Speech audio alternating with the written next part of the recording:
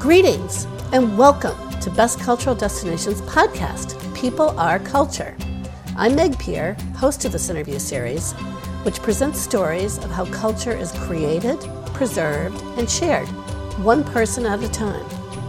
People Are Culture podcast celebrates our unique differences and shared human condition, and reveals that while the phenomenon of culture is universal, its meaning is personal. I am pleased to welcome to BCD's People Are Culture podcast, Dawit Gabremichael Habte, the author of the memoir, Gratitude in Low Voices. His book recounts being raised in a tiny village just south of Asmara, the capital of Eritrea, and his flight to Kenya as a teenager in the midst of the ongoing Eritrean-Ethiopian war. Dawit shares his journey to asylum in the United States, encompassing both the abuse and neglect known by so many refugees around the world, as well as his successful acclimation to a new country and return to Eritrea to help his ancestral land emerge from 30 years of debilitating war. Dawit, thank you so much for participating in a People Are Culture podcast, and I'm delighted to have you. Thank you so much. It's my pleasure to be here. You are most welcome. And I'd like to begin with a question I ask of each of my guests, which is, what is culture? How do you define culture? Even though culture in a general terms is defined as a way of life of a group of people and the way they interact with each other, the way they do things, I think we lose the deeper understanding of culture if we leave it there just as a general term.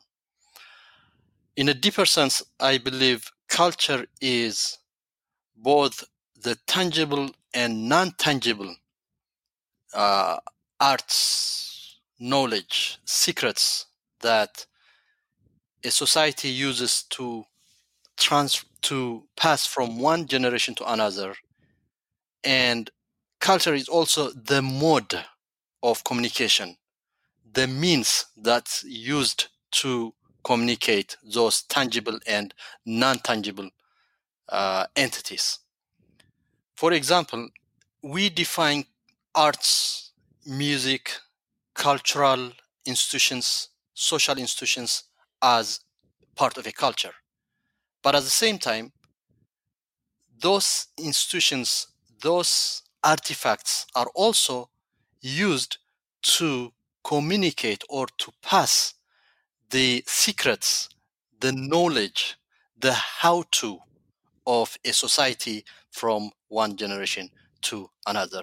In other words, culture is used as a way of to communicate, to interact, to connect many generations, and those entities, those tangible and non-tangible items are also, I believe, part and parcel of culture.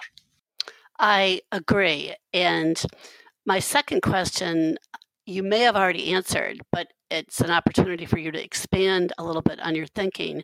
And that is, why does culture matter? In simple terms, it matters to provide continuity. It matters to share deeply held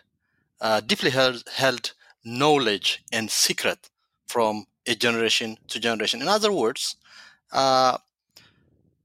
culture it matters because it is used as a means of survival, as a means of continuity, as a means of connection that we cannot otherwise accomplish without using the social construction that we call culture.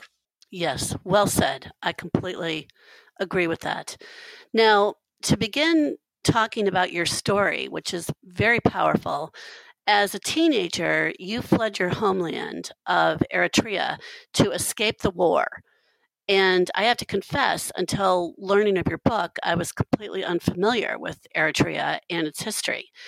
Can you share for listeners a little bit about the country? Absolutely.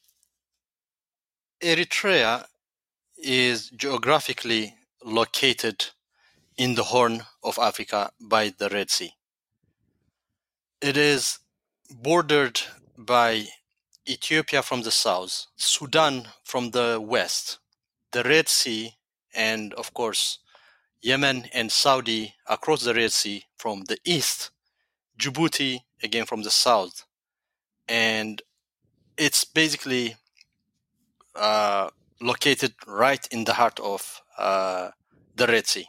Historically, and the historical notion of Eritrea is defined as actually by its location. As they say in the real estate market, there are three factors that define the value of a real estate. It's location, location, and location. And by its virtual location being in the Red Sea, once the Suez Canal opened in 1869, Eritrea became just the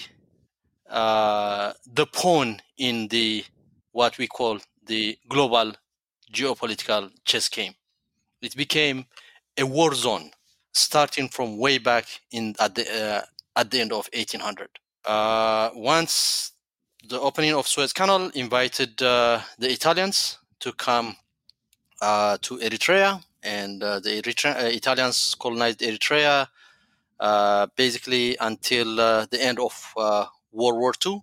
And in fact, the term Eritrea was given by the Italians during the scramble for Africa in 1890 in Berlin. The Italians are the ones who coined that part of the world, who labeled it Eritrea. And what does that mean to the Italians? Red Sea, actually. It came from, because the Red Sea used to be called, the Red Sea used to be called, the Eritrea, biblically it's used to be the Eritrean Sea. So that's where they got the name from. Okay. And at the end of World War II, as we know, the Italians lost to the Allied forces, and Eritrea became a trustee of the United Nations under the British administration. And the British stayed until end of until the end of the 30s, which is until 1941. And then naturally, because of its location, Eritrea was one of the many African nations that should have gotten its independence, just like Libya, just like Somalia, that were former colonies of Italy. They got their independence. But Eritrea, due to its location, it was chosen by the United States to be part of Ethiopia, because Ethiopia was a strong ally of the United States. And the US needed control of the Red Sea in order to monitor the Russians, their communications through the Red Sea, and Eritrea was basically selected to be handed over to Ethiopia. So there was a federation that lasted for 10 years until between 1952 and 1962. And in 1962, actually a year before the end of the federation, Ethiopia annexed Eritrea without giving the people of Eritrea to actually decide their destination through referendum. A referendum was supposed to be held in 1962. Unfortunately, due to the strong alliance between Ethiopia and Eritrea, Eritrea was annexed with Ethiopia, and of course, naturally, that triggered a 30 years of war, 30 years of armed struggle for Eritrea's independence. In 1991, Eritrea obtained its de facto independence. Eritrea was liberated, and then 2 years later, in 1993, a formal referendum was held. As expected, Eritreans fought for more than 40 years for their independence, and in 1993, 99.8% of the population voted for independence. So that allowed Eritrea to be formally an independent nation in 1993.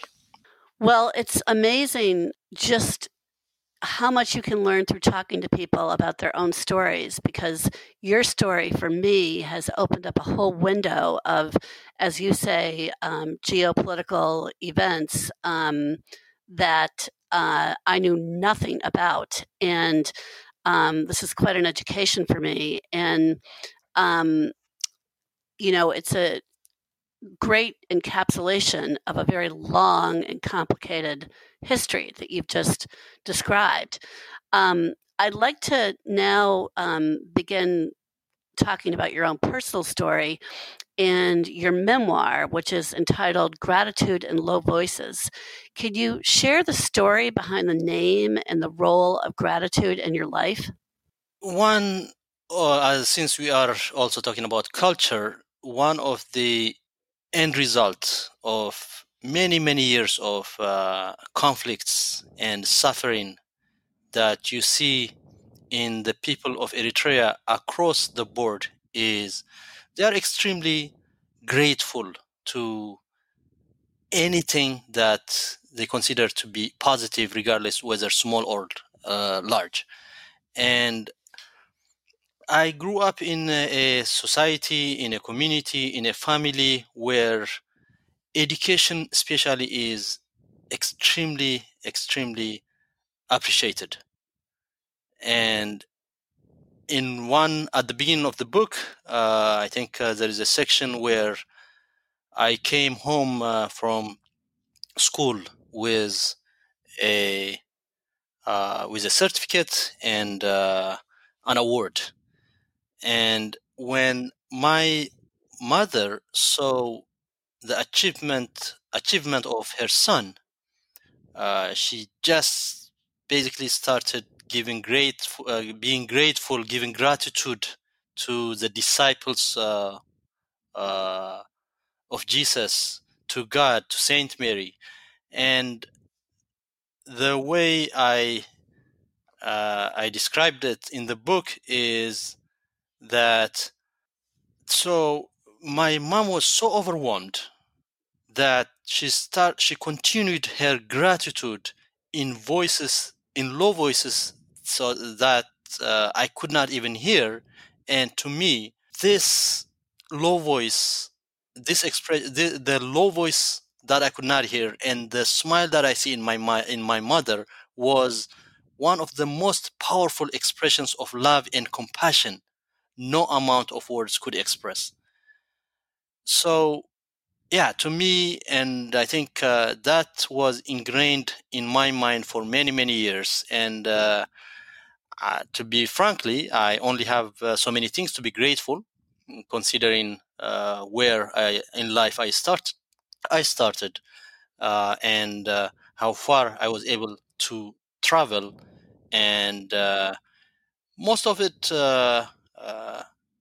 without.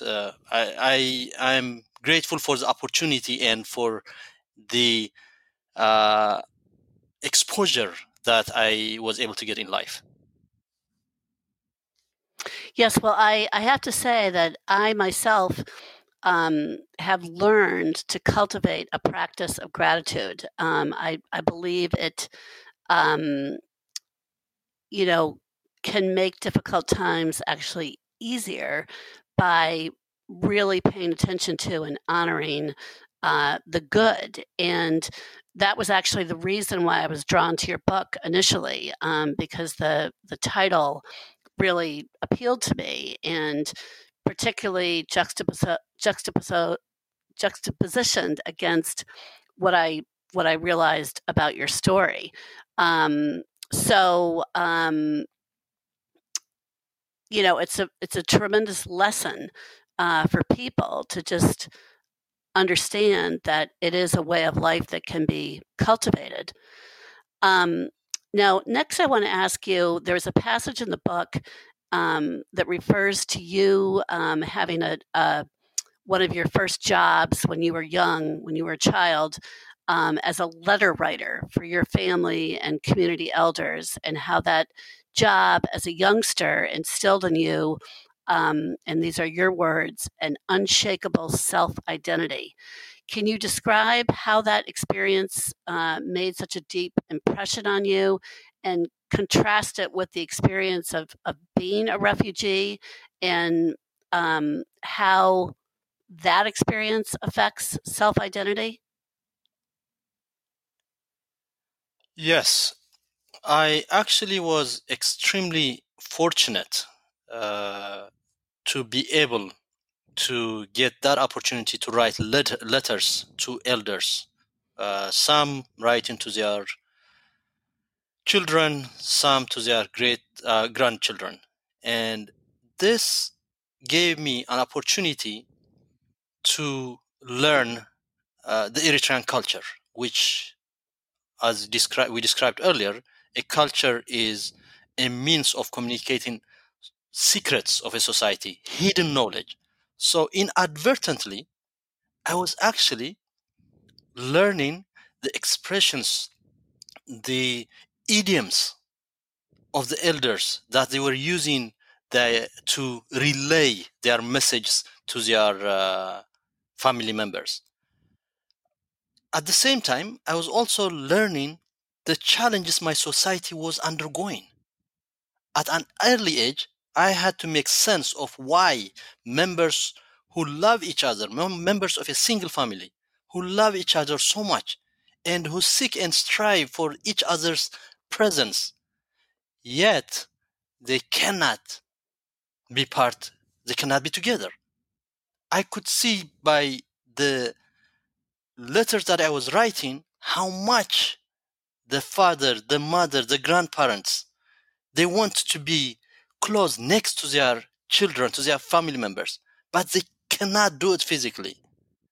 And this experience that I was learning from the elders, from others, became golden in my journey in exile, because I could easily make sense of some of the challenges that I was going through, because I have heard it to some extent as a child, if that makes sense to you. Mm.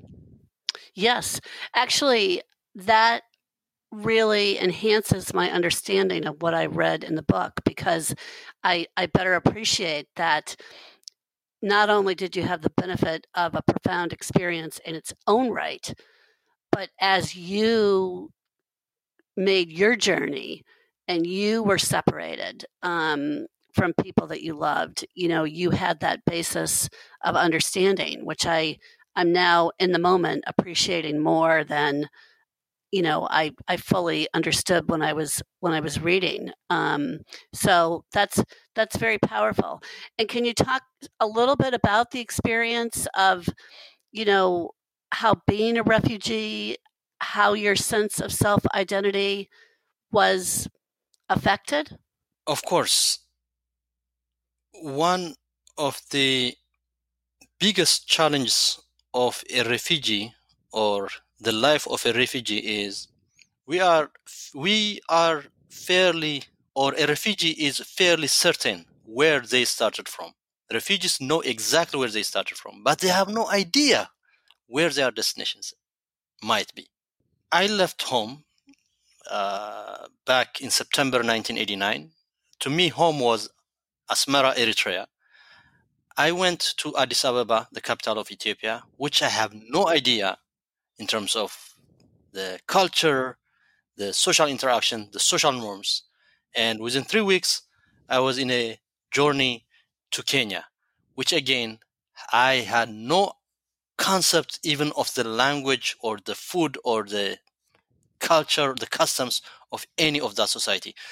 So but the advantage I had was, again, I kind of understood every time I faced new culture, new custom.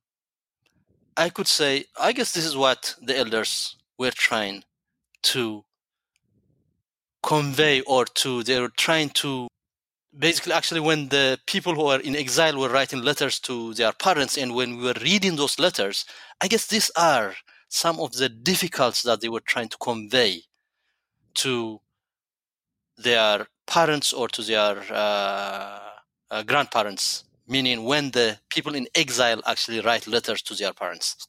So for me, it gave me hope in such a way that one way or the other, some of the challenge will end. But there were times where we could not differentiate whether how close we were to death itself. We could not differentiate whether we were going to make it out alive or we were going to die once we crossed the border the border into Kenya. And so there were nights that we have to walk through places that I could only imagine reading them in books, because they were this forests that we have to cross at night. And the fear at times was more of not to be eaten alive, because we could not imagine what kind of animals we might encounter on the journey. So to summarize, I think it was a journey that I feel extremely, extremely grateful that I am able to actually, I am able to survive and tell about it. Of course. Well, I suppose that, just from my own perspective, when you refer to, you knew where you came from and there was a certainty about your circumstances. And, I'm sure that as you were trying to make your way to safety, there was a lot of uncertainty to deal with. And that's frightening. No, that's the biggest challenge of Continue. a refugee in general. Yes, in the fact that the only thing that they know for sure is their starting point. They have no idea of the final destination, and that is the most scary part of being a refugee. Well, we're going to talk a little bit more about that in a minute, but I did just next want to touch on more of your journey, and to frame that, as of 2017, 65.6 million individuals have been forcibly displaced worldwide because of persecution, conflict, violence, or human rights violations. And your book vividly conveys the incredible challenges and complexities of your journey. Yet for many people, it is hard to imagine what it's like to be a refugee. Can you share a particular memory that allows people to walk in your shoes and fosters a greater understanding of the experience?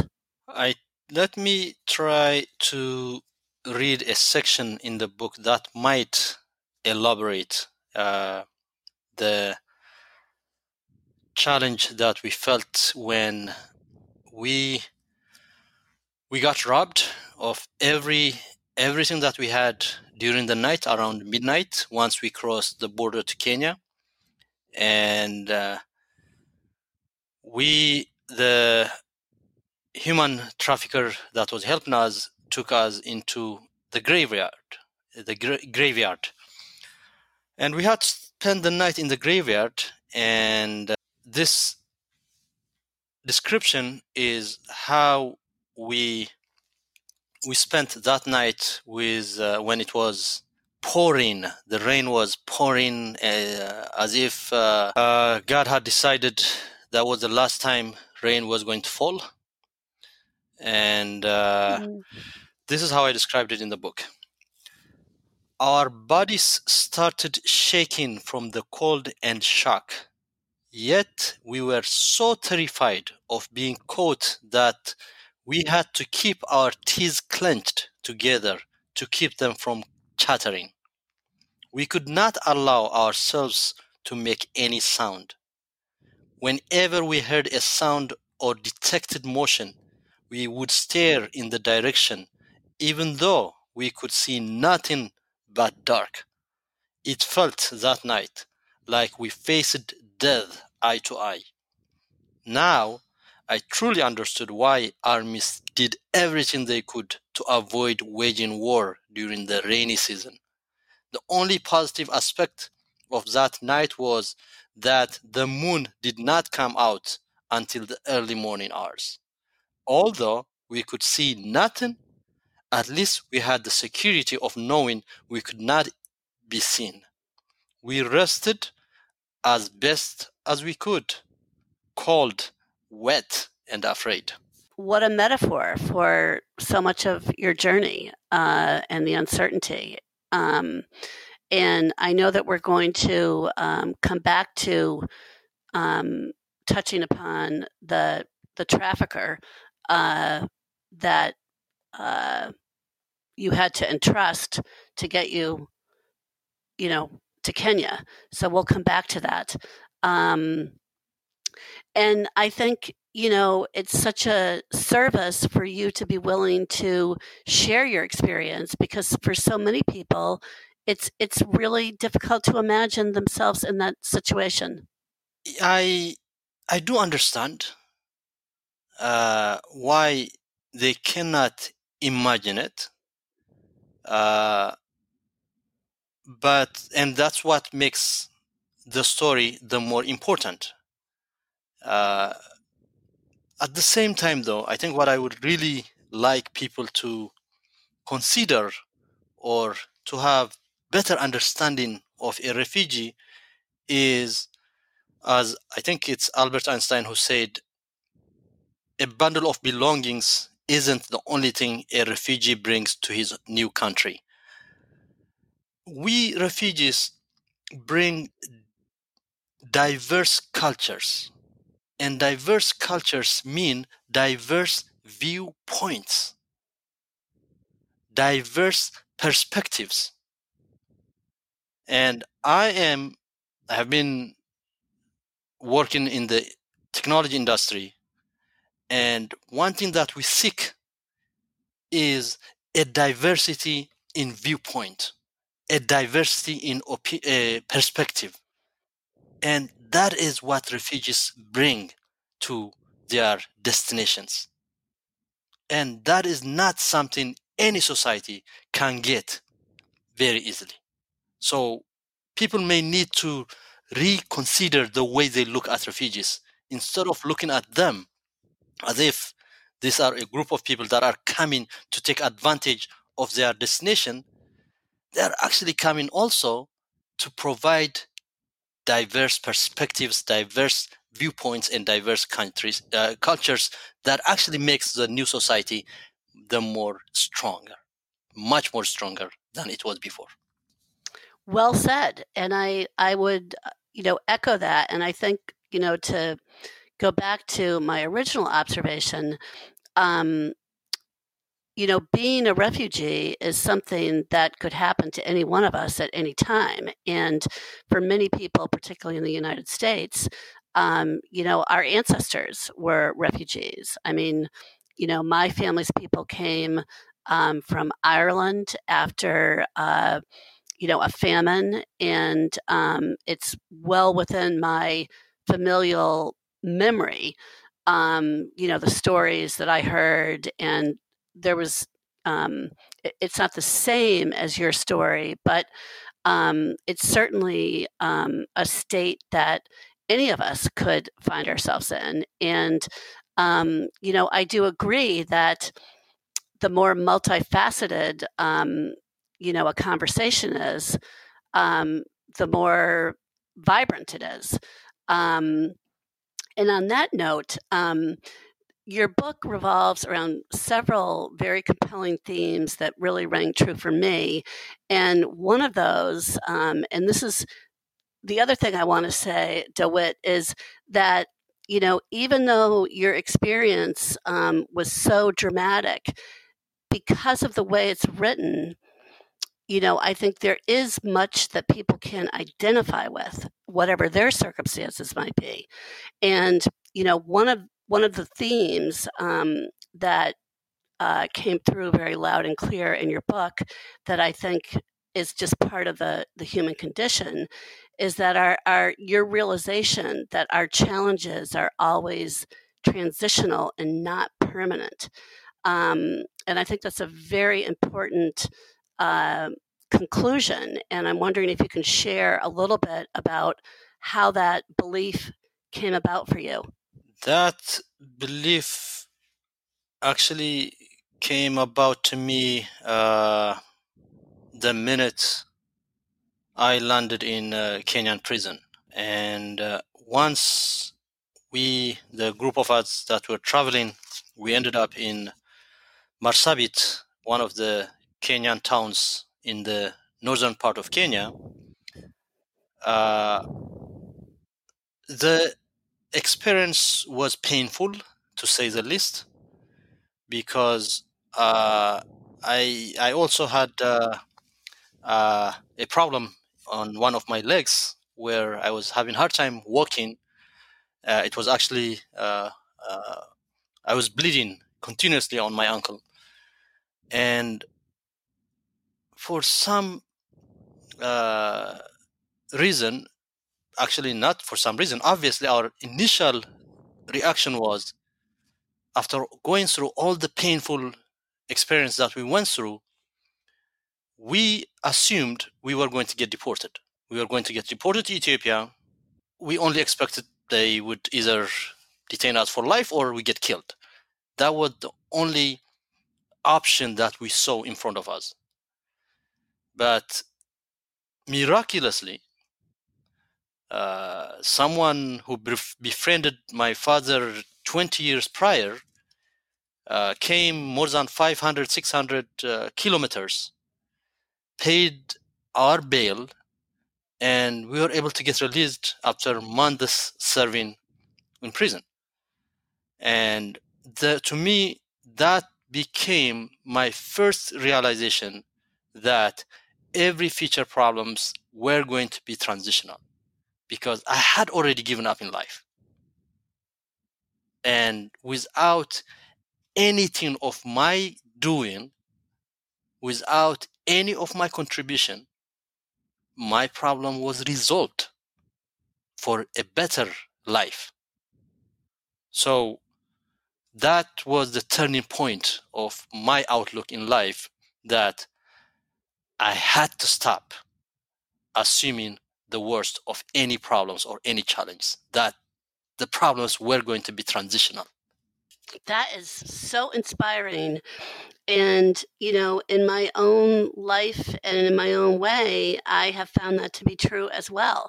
But I think, for so many people, they can get so stuck in a problem and they can just really not see that there will be a solution. I want to, the next theme, which is related to what you just said, that comes through and so strongly in your book, is that we have very little control over our outcomes. And to hear your story, that seems kind of strange to say. Can you explain the belief and the circumstances that led you to it? Well, I think it's also, as you said, it is related to my experience in prison, but also once we arrived in Nairobi, we started the resettlement process through the UNHCR, through the United States Embassy, and through a sponsorship that my brother secured us through an ambassador's church in Bethesda, Maryland. And one thing that people don't realize of the whole refugee resettlement process is each step defines your destination. One of the 10, 20, 30 steps that refugees pass through, one step, rejection in one step, could completely change your fate. You could have been accepted through the 12, 20 steps and get rejected in 25. And that completely defines your destination. So instead of getting worried in terms of what the end result is going to be of step number 10, and if I'm only in step number 1, I had convinced myself my best responsibility is to do whatever I can for that first step and wait for the result, because the result is outside of my control. The only thing I can control is what I can provide, the input to my result. The result is not mine. In fact, jokingly, to my close friends, I actually tell them, nobody has given you the guarantee that you are going to wake up tomorrow. It's not under your control. No one, you sleep, no one has guaranteed you will be up the next day. If that is the case, if that is the way we live life, we might as well do what we can today and not worry about what tomorrow brings for us. Well, I think living on a 24-hour basis really makes you live that day very fully. And I think so many people, myself included, regularly can look so far ahead in the future and anticipate problems, and that's very counterproductive. And I see it in myself, and I try to redirect my thinking. And I think it's a very powerful message that you have. Thank you, Meg. And by the way, this does not mean don't plan. I have 5 kids. I have a wonderful wife. I have a family. I have parents, and I do plan. I just do not worry of the end result, of the result of my feature of whatever I planned for. The result, I will accept it gratefully. And what people don't understand is the choice is yours. Either you accept it, move on, because you have no control on what the end result is going to be. So the earlier we realize that, the better off we'll be. Absolutely. And that's a very, very powerful lesson that your book offers to people of wildly different circumstances, because it really, it creates much less stress in your life if you're not anticipating problems, and if you just deal the cards that you're dealt. And so it's a very powerful message. Now, my next question relates to another powerful message, which is about a pivotal encounter that you had in Nairobi between yourself and a person named Tesfaye. Can you share with listeners who he is and what led up to that moment? Yes, thank you. Tesfaye was, since I have no idea where he is now, he was the human trafficker that we made deal with to help us get to Kenya safely, from Ethiopia to Kenya. And he seemed to have known, I think he knew he has a great deal of knowledge of the southern part of Ethiopia. He knew the roads through the bushes, the shortcuts, how we could bypass the checkpoints. So he has deep knowledge of the process, of the roads, of the checkpoints, of the area. He was well experienced.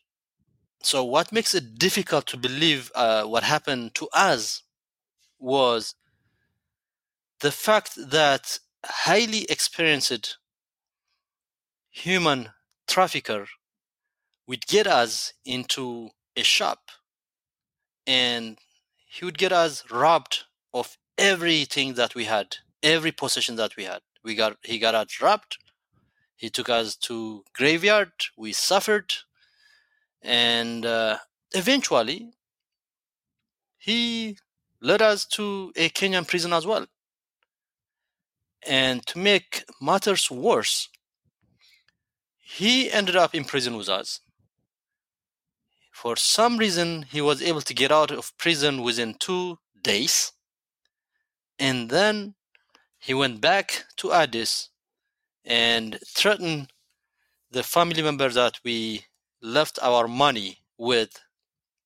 He threatened him basically to give him more money so that he could get us out of prison. So he made sure we got into prison. He went back. He asked family members for more money to get us out of prison.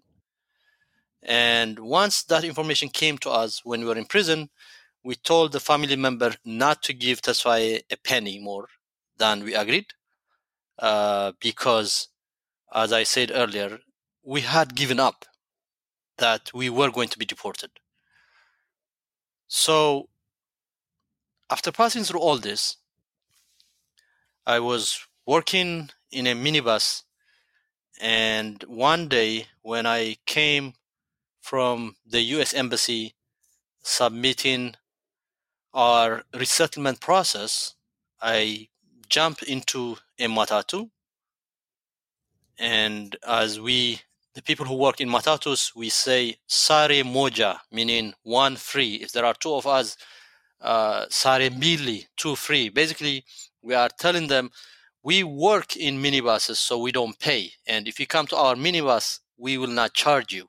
So there is this culture, to use the term culture, of matatu employees or people who work in minibuses. We don't charge each other. We know each other. So I jumped up into the minibus and I said, traditionally, sare moja. The driver looked back, and guess what? It was Tesfaye, the same human trafficker who left us in prison and went back and asked for money. As I was honest in my book,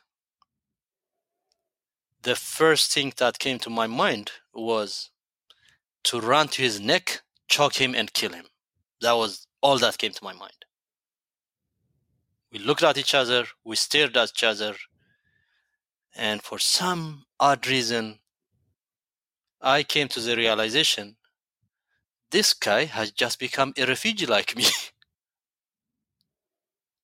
After everything that he did that was in his power, he still ended up becoming a refugee like me. He's not any way better off than me. So that realization allowed me to stretch my arm and say, to greet and treat him like a human being. And that was the last time I saw the face of the man. That is such a powerful story that in, just a moment, not even a moment, you had the grace to forgive him.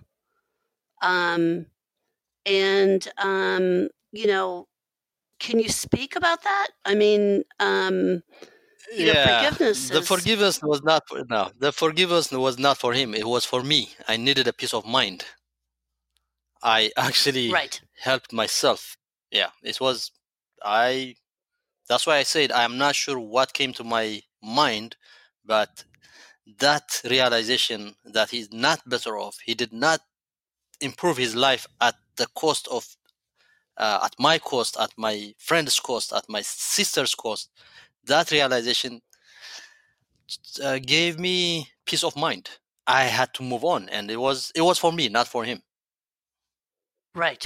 Understood. That is another kind of letting go, that you were talking about earlier in terms of outcomes.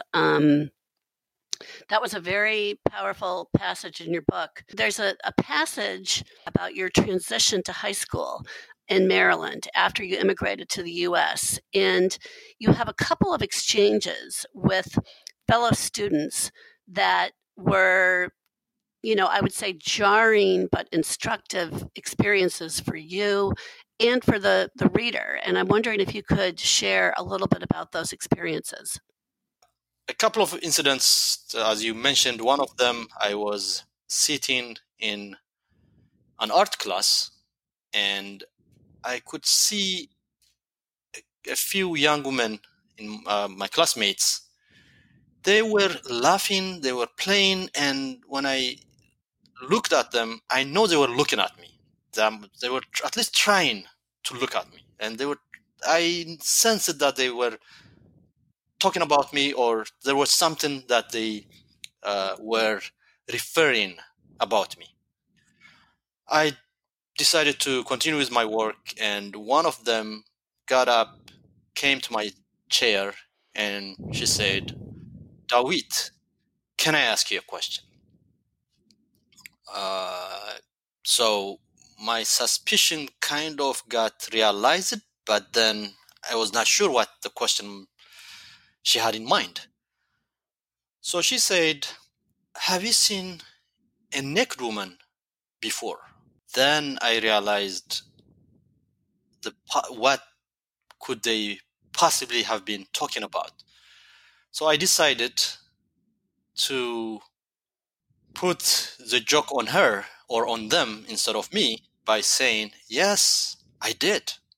I actually did a number of times, because when we were jumping from one tree to the other, the leaves fall from our waist, and then we all are naked."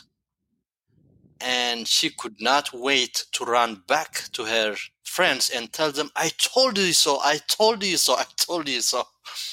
So when they were laughing, I was laughing at them.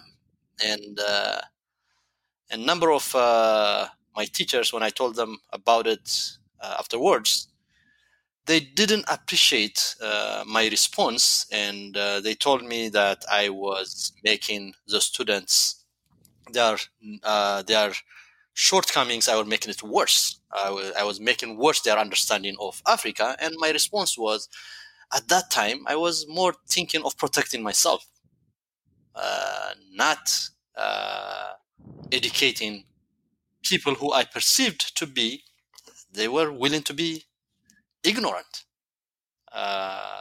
Otherwise, it was not in my, basically the choice I made was to defend myself, nothing else. And the second was, actually, before you move on to it, I have to say, I found that a very moving passage of your book, and I identified with it a lot. I moved around a lot as a kid, and, despite in so many respects, looking like other people, there was an understanding that I was different, based on different factors. And I think, I felt very self-conscious, and I felt very vulnerable that, I was an outsider. And I think it's part of human nature to be kind of defensive and to, as you say, want to turn the tables on other people. And I think it's a great credit to your teachers that they pointed out to you that, to take the high road would really be to understand that these people are truly ignorant. They just don't know any better. And, to really have compassion for people that are just ignorant.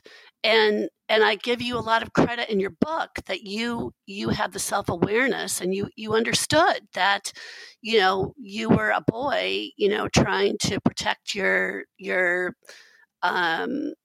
dignity, but at the same time that you were kind of feeding into a misperception. And so I think that your experience is instructive for anyone that finds himself, being an outsider in some way, and the need to teach people who don't know any better.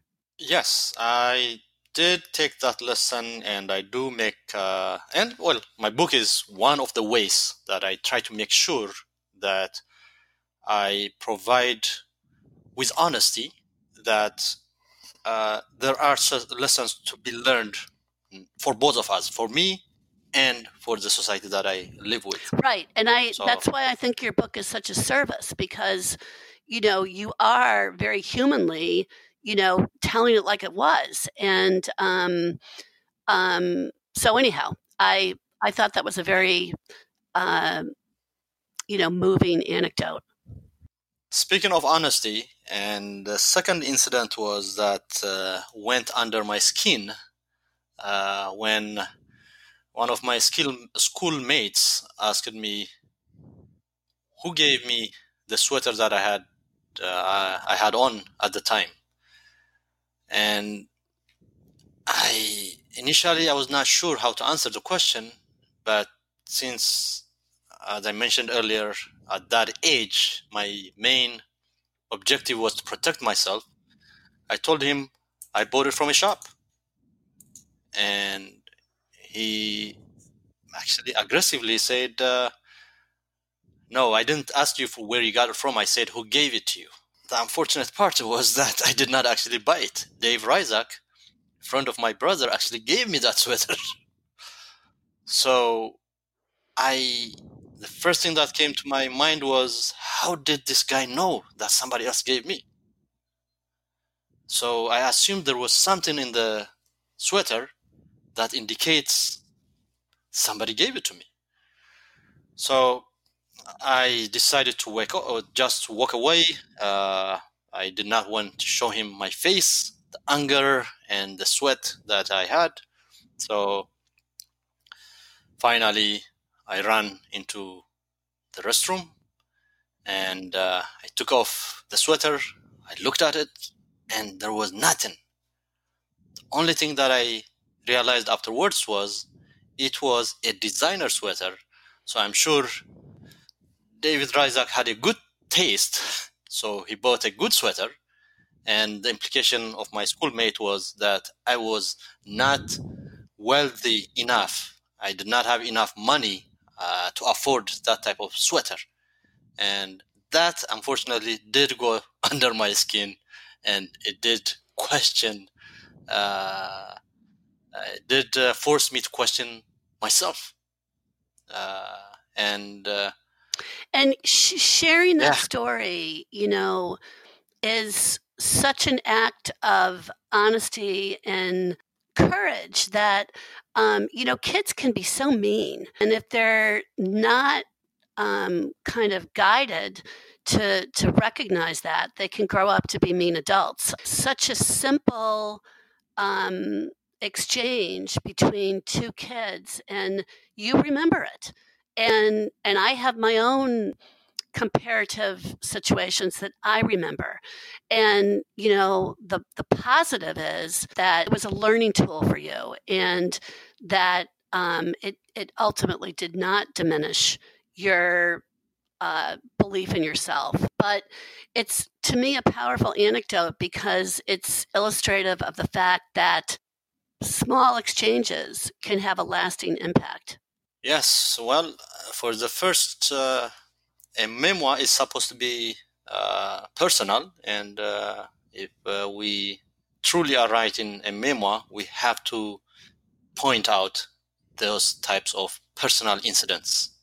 And the lesson is, I also learned a lot. I learned that I had to be extremely, extremely cautious when I encounter individuals, either rightfully or wrongfully, that I perceive to be from disadvantaged part of our society. Right. I have to take extra care.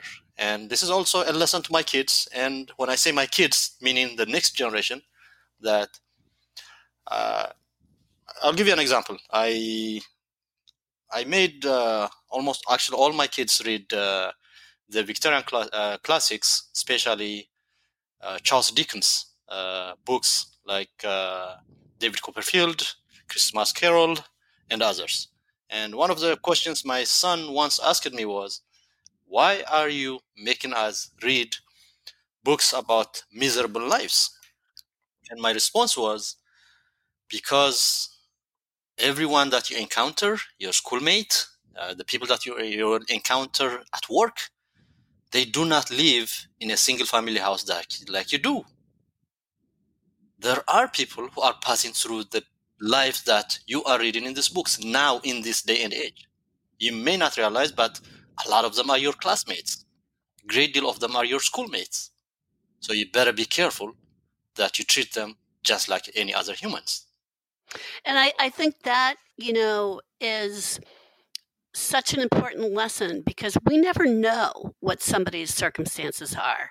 And, I think part of navigating around in the world requires making certain assumptions, but we never really know. In that spirit, a major theme of your book is the idea, and these are my words, that, guardian angels have consistently appeared to you, people that you've encountered who really have made a very positive impact on your life.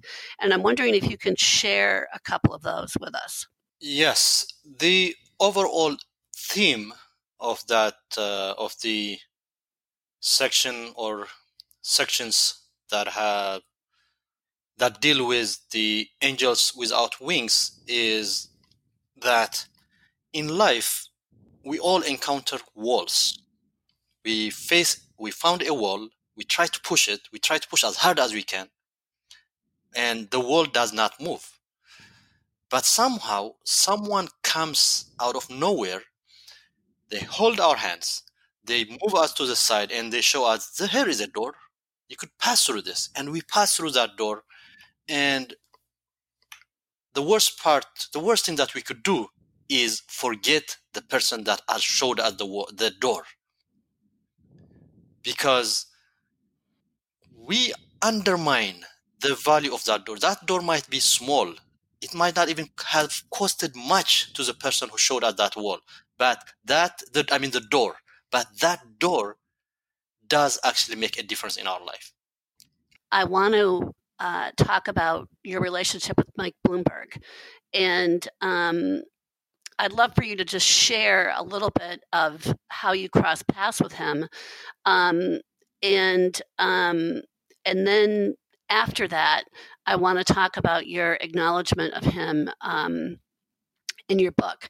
So can you tell us how you came to encounter Mike Bloomberg? I attended Johns Hopkins, and about 4-5 months before my graduation, a couple of folks came from this company that I've never heard of called Bloomberg.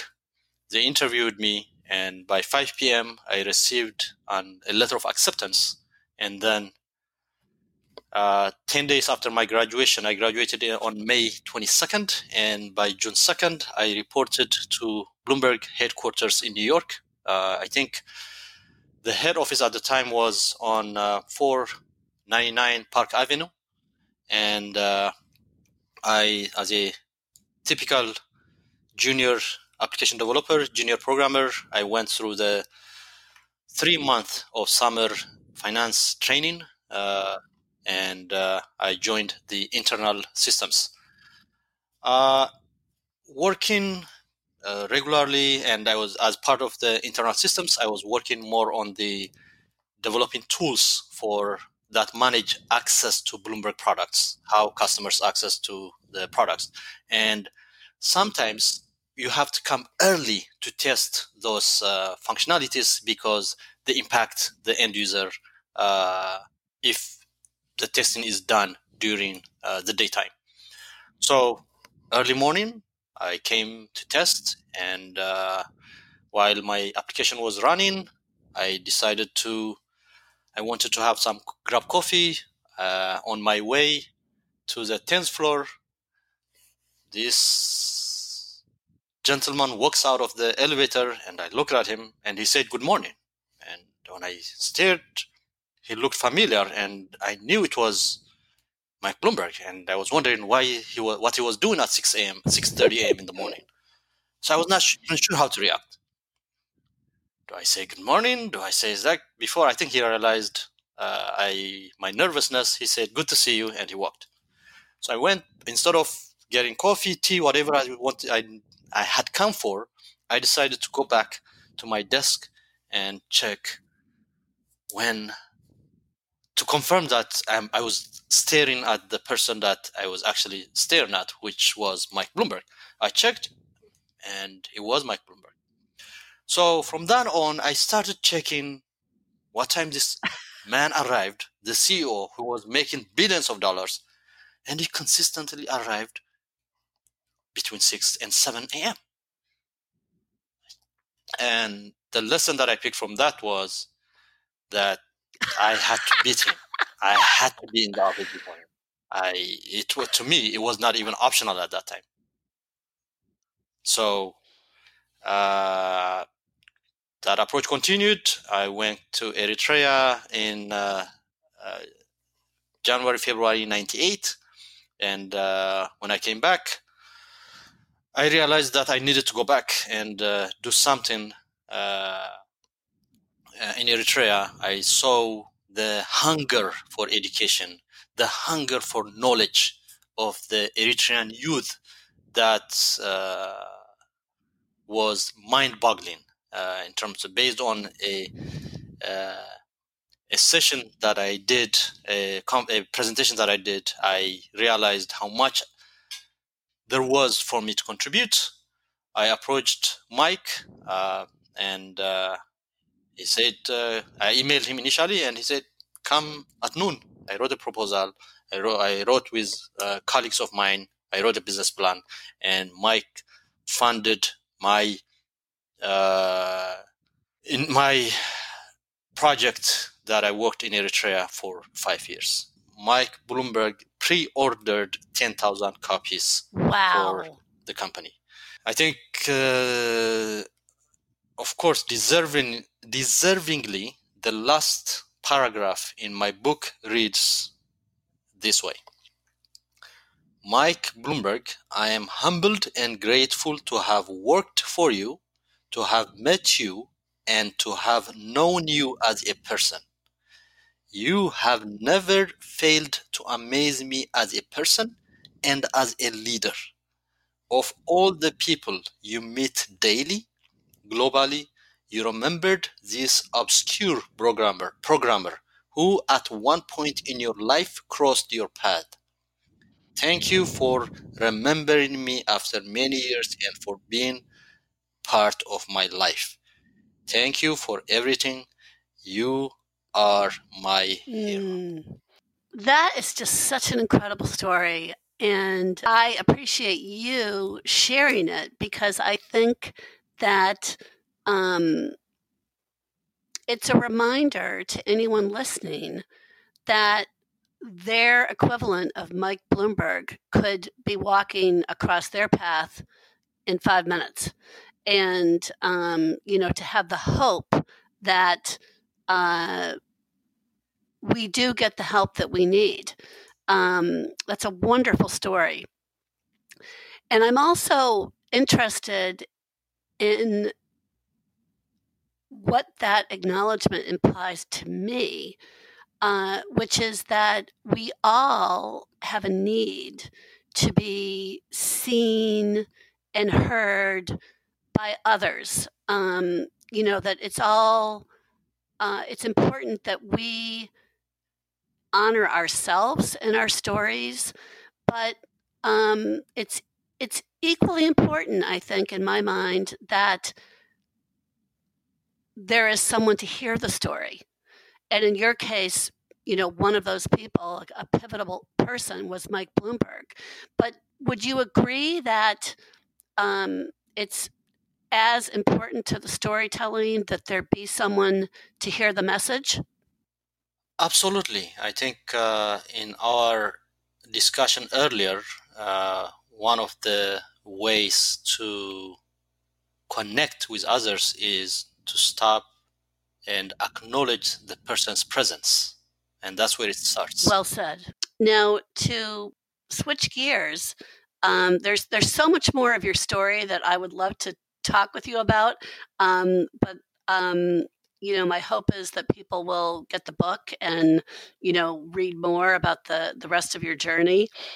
Now, I know that you were back in Eritrea this summer. Can you talk about how it felt to return and how things have changed? Yes, I was back to Eritrea over the summer, and what's different this time than my prior visits is I actually took my family. So we had my grandmother, my parents, my uncles, my aunts, my sister, her children. We had this room full of 4 generations. And to me, seeing my kids getting blessed by their grandmother, running to each other, lining up for the blessings every morning, every night before they go to bed, and expressing their affection to my grandmother in Tigrinya, in one of the Eritrean languages. To me, that was one of the most fulfilling moments in my life. It's amazing. A friend of mine is going to visit to Eritrea this Sunday, and my daughter, who is 12 years old, has written more than 35 letters, put them in envelope, and she asked me to find someone, and I dropped the letters 2 days ago to my friend so that he could take it back and give it to her cousins, to the friends that she acquired in Asmara. So this connection that these kids have created with the friendship that they have built, the very fact that it didn't take them one day to jump into a tray in Eritrean tradition, especially in the Tigrinya culture. Everybody sits in around a tray of food, and we all eat with our hands. And when my parents saw that, the kids were behaving the same way as my nieces and nephews who were born and raised in Eritrea were behaving. So to me, that's more important than anything else. The human connection that a grandma who never saw her grandkids, they were able to interact as if they have been together since they were born. So that was an amazing moment for me. I bet it was. That's awesome. Well, and that's a segue into my last 2 questions. Best Cultural Destinations tagline is "People are culture, connecting is the destination." And you've just done this beautifully, but I'd love to have you describe for listeners how you define connection. Well, connection is what a culture does. It connects 10, 20, 30, 40 generations. And connection allows us to have empathy for each other. Connection is what allows us to, even more than empathy, to even collaborate, to live together, to work together. And at the end of the day, I think if we are able to have an empathy through connection, I think we'll have a much better world. I agree. Now, can you suggest ways or approaches to foster connection? I mean, you've obviously, you've had this incredible journey, and I know a lot of your book is about, the myriad people that have actually, shown you kindness and been kind of like everyday angels. And you have to be doing something right to foster those kind of connections. And so I'm wondering if you have any suggestions for people on how they can do that. It's not that difficult, actually. For for beginners, just smile and be sincere about your smile. Smile when you encounter someone. Just smile and be sincere. Show them that it's a sincere smile. When you ask someone, "Hi, how are they doing?" Wait for the response. Listen. That's simple. And show them you care by listening. And acknowledge and be grateful for any type of kindness, because there is no such thing as a small kindness. And respond with thank you. Very good advice. Dawit, this has been just so awesome. It just really is. You have an incredible story and so many positive messages for people. And I'm so grateful again for you sharing this with me and with listeners. Thank you so much.